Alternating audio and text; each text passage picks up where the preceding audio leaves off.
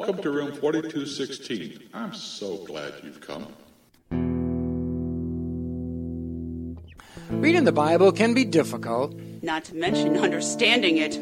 Having a disability, whether blindness or another, can be difficult too. Sometimes a person wonders if God is even there. Yeah, but in room 4216, God shows us his path and we find we are not alone.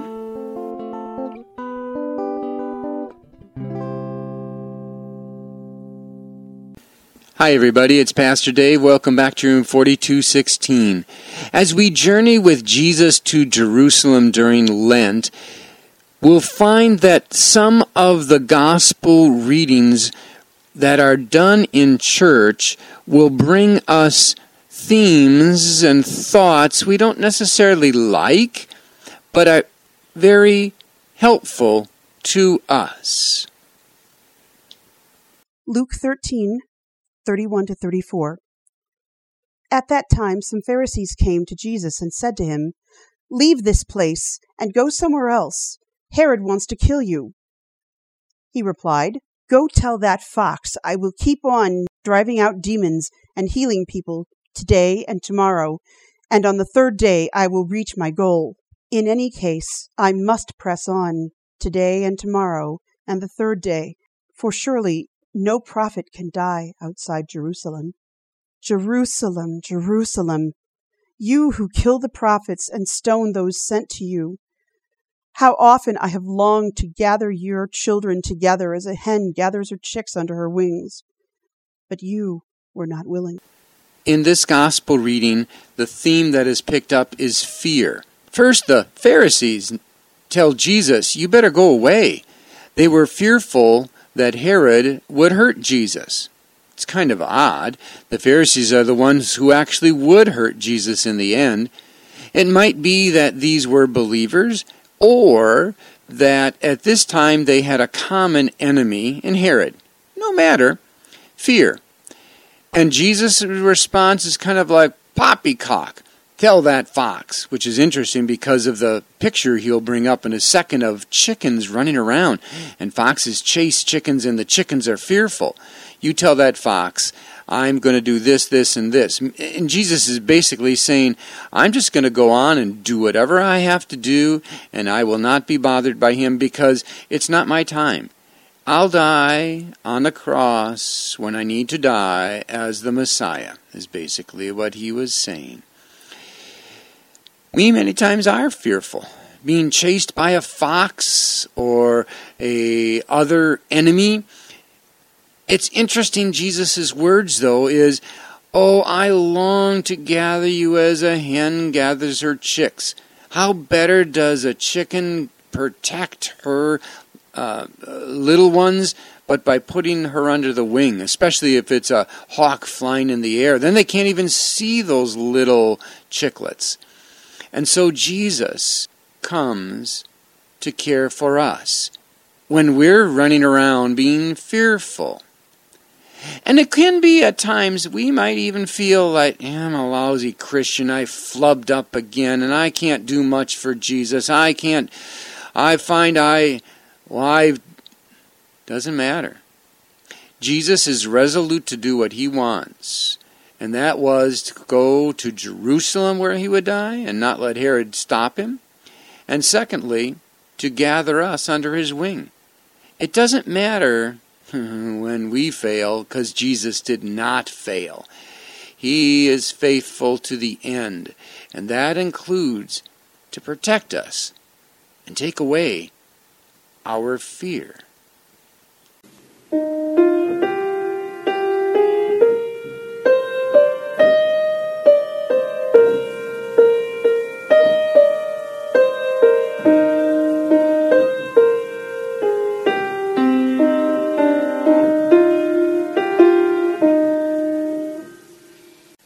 While on his journey to Jerusalem, Jesus was asked about many issues of life that we face even yet today. When tragic things happen, either caused by man or nature, why? Why do these happen? It's the natural thing that comes to our mind. Why does this happen? If there is a God, how can he? Why does he let this happen? Luke chapter 13, beginning at verse 1. Now there were some present at the time who told Jesus about the Galileans whose blood Pilate had mixed with their sacrifices. Jesus answered, "Do you think that these Galileans were worse sinners than all the other Galileans because they suffered this way? I tell you, no. But unless you repent, you too will all perish. Or those 18 who died when the Tower of Siloam fell on them. Do you think they were more guilty than all the others living in Jerusalem? I tell you, no. But unless you repent, you too will all perish." What? So is Jesus saying, I got to be real good and then I'll survive, otherwise I'll perish? But isn't that what he just spoke about against? No matter how good or how guilty you are, it happens? Actually, it's something quite different. He's not speaking about repenting of your actions, but here repenting is your way of thinking. Repent means change. And many times it is change your actions, but here it is change your thinking. God doesn't just automatically punish those who are bad and then reward those who are good. Jesus is saying punishment goes to the good and bad, just as rewards go to the good and bad. For Jesus even said in Matthew 5, the rain and the sun come down on both the righteous and the unrighteous. Oh, well, in a way, that's kind of good news because, heck, I can think of a few things I've done wrong here or there, and if God were the God to just all of a sudden, boom, snap, zappo, I'd be in deep trouble. Well, then how should I change my mind? How does God think? Continuing with verse 6. Then Jesus told this parable. A man had a fig tree planted in a vineyard, and he went to look for fruit on it, but did not find any. So he said to the man who took care of the vineyard, "For 3 years now I've been coming to look for fruit on this fig tree, and haven't found any. Cut it down. Why should it use up the soil?" "Sir," the man replied, "leave it alone for 1 more year, and I'll dig around it and fertilize it. If it bears fruit next year, fine. If not, then cut it down." Oh, I think I got it. The God who would zap instantly judgment is like that owner who wanted to cut down the tree. But the gardener who says, no, give it 1 more year, I'll fertilize it and see if it bears fruit, that is Jesus, who had mercy and who is giving us time, a whole life full of time, to bear good fruit. This reading doesn't answer the question completely, why do bad things happen? But one thing Jesus does tell us and promise us is that these things aren't because of punishment for sins. I mean, heck, after all, that's what Jesus' journey to Jerusalem is all about. He's going there to take our punishment for sin for us.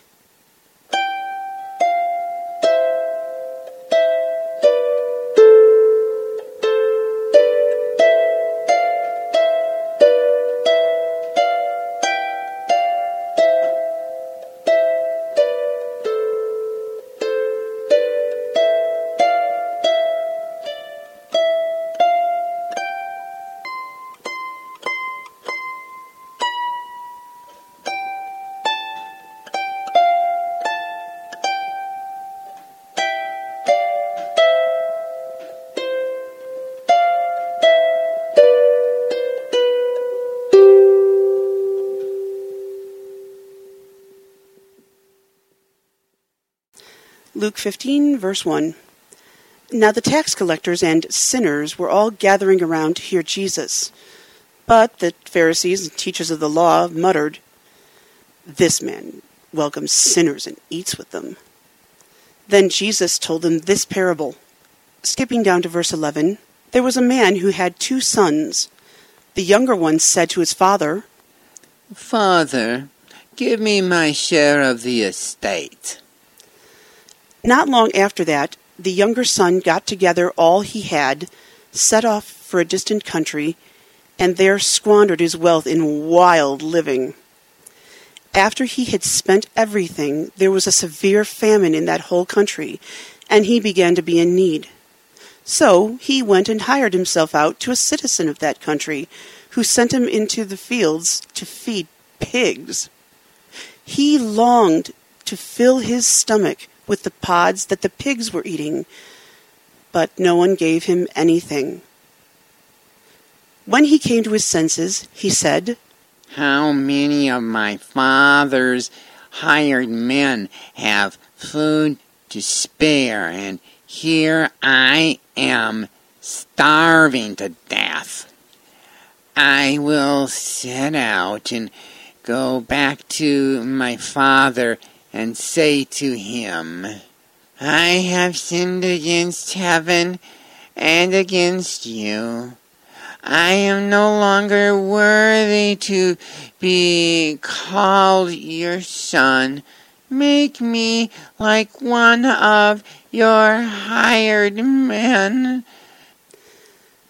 But while he was still a long way off, his father saw him and was filled with compassion for him. He ran to his son, threw his arms around him, and kissed him. "I have sinned against heaven and against you. I am no longer worthy to be called your son." But the father said to his servants, Quick! Bring the best robe and put it on him. Put a ring on his finger and sandals on his feet. Bring the fattened calf and kill it. Let's have a feast and celebrate. For this son of mine was dead and is alive again. He was lost and is found. Meanwhile, the older son was in the field. When he came near to the house, he heard music and dancing. So he called one of the servants and asked what was going on. "Your brother has come, and your father has killed the fattened calf because he has him back safe and sound." The older brother became angry and refused to go in. So his father came out and pleaded with him. But he answered his father, "Look, all these years I have been slaving for you, and never have I disobeyed your orders. Yet you never gave me even a young goat that I might celebrate with my friends. But this son of yours, who has squandered your property with prostitutes, comes home. You kill the fattened calf for him." My son, you are always with me, and everything I have is yours. But we had to celebrate and be glad, because this brother of yours was dead and is alive again. He was lost and is found. Oh, it's a familiar story, and we probably all might even be able to recite it, about the young son who comes back.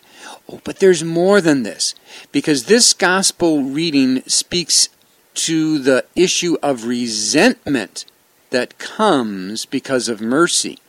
That's something that is a Lenten theme, but it's a life theme as well. Resentment because of mercy or kindness. Look at the older son. He was very resentful because of what the father did towards the younger son.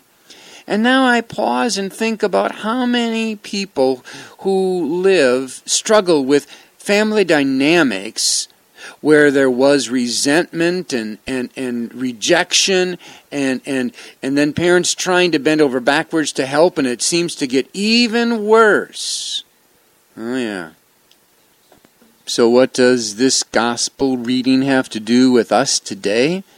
Well, look at the father. When he saw the prodigal son, the one who ran away, coming, he ran to get him. He ran to hug him, and he wouldn't even let him finish his entire sentence. Fathers in the Middle East in Jesus' day didn't run. They didn't even walk. People had to approach them. And then look at what he did with the second son, who was resentful. The father went after him too. That's our God. He goes after all to have mercy. And we're not told whether this family was healed. Quite frankly, there are many times when we trust and believe in Jesus, there is division, and it can never be put together. But we do know, because of the Father's love, we will be with Him in His heavenly home.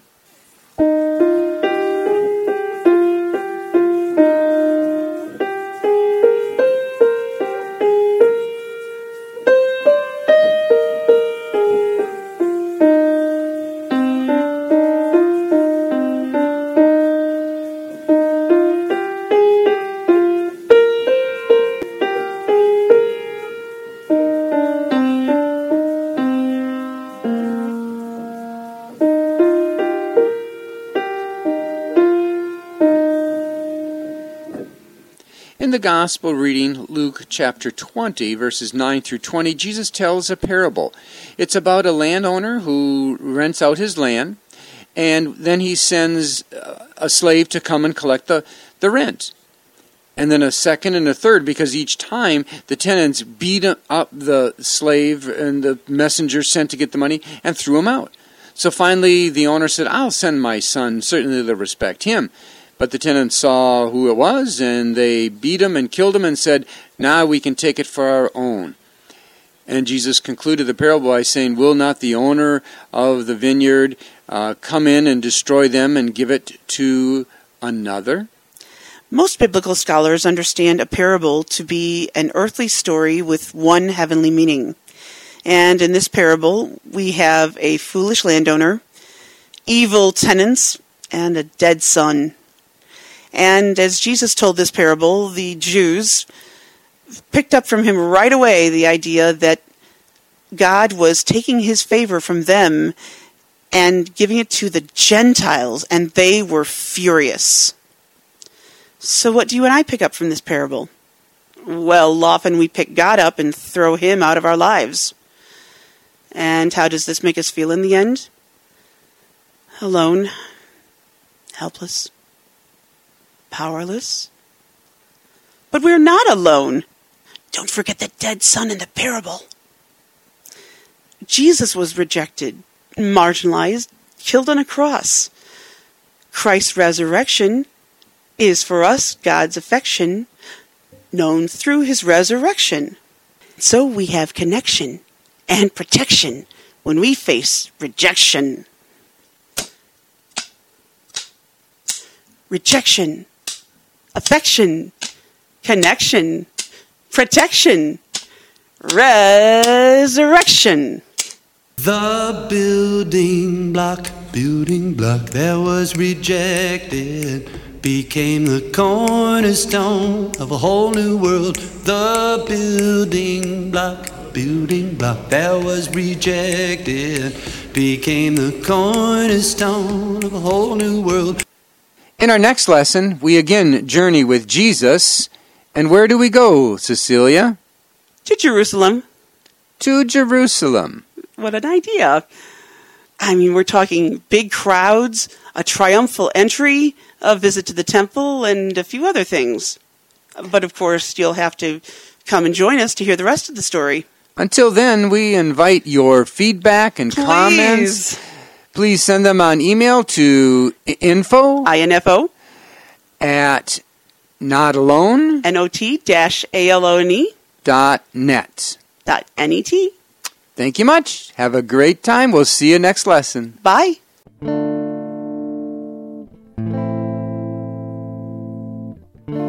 come back again to room 4216.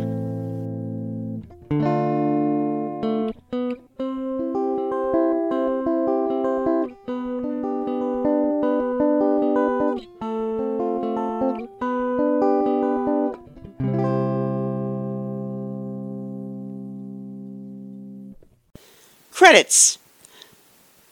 Noel Paul Stuckey sang Building Block. Brent Ford was the voice of the father.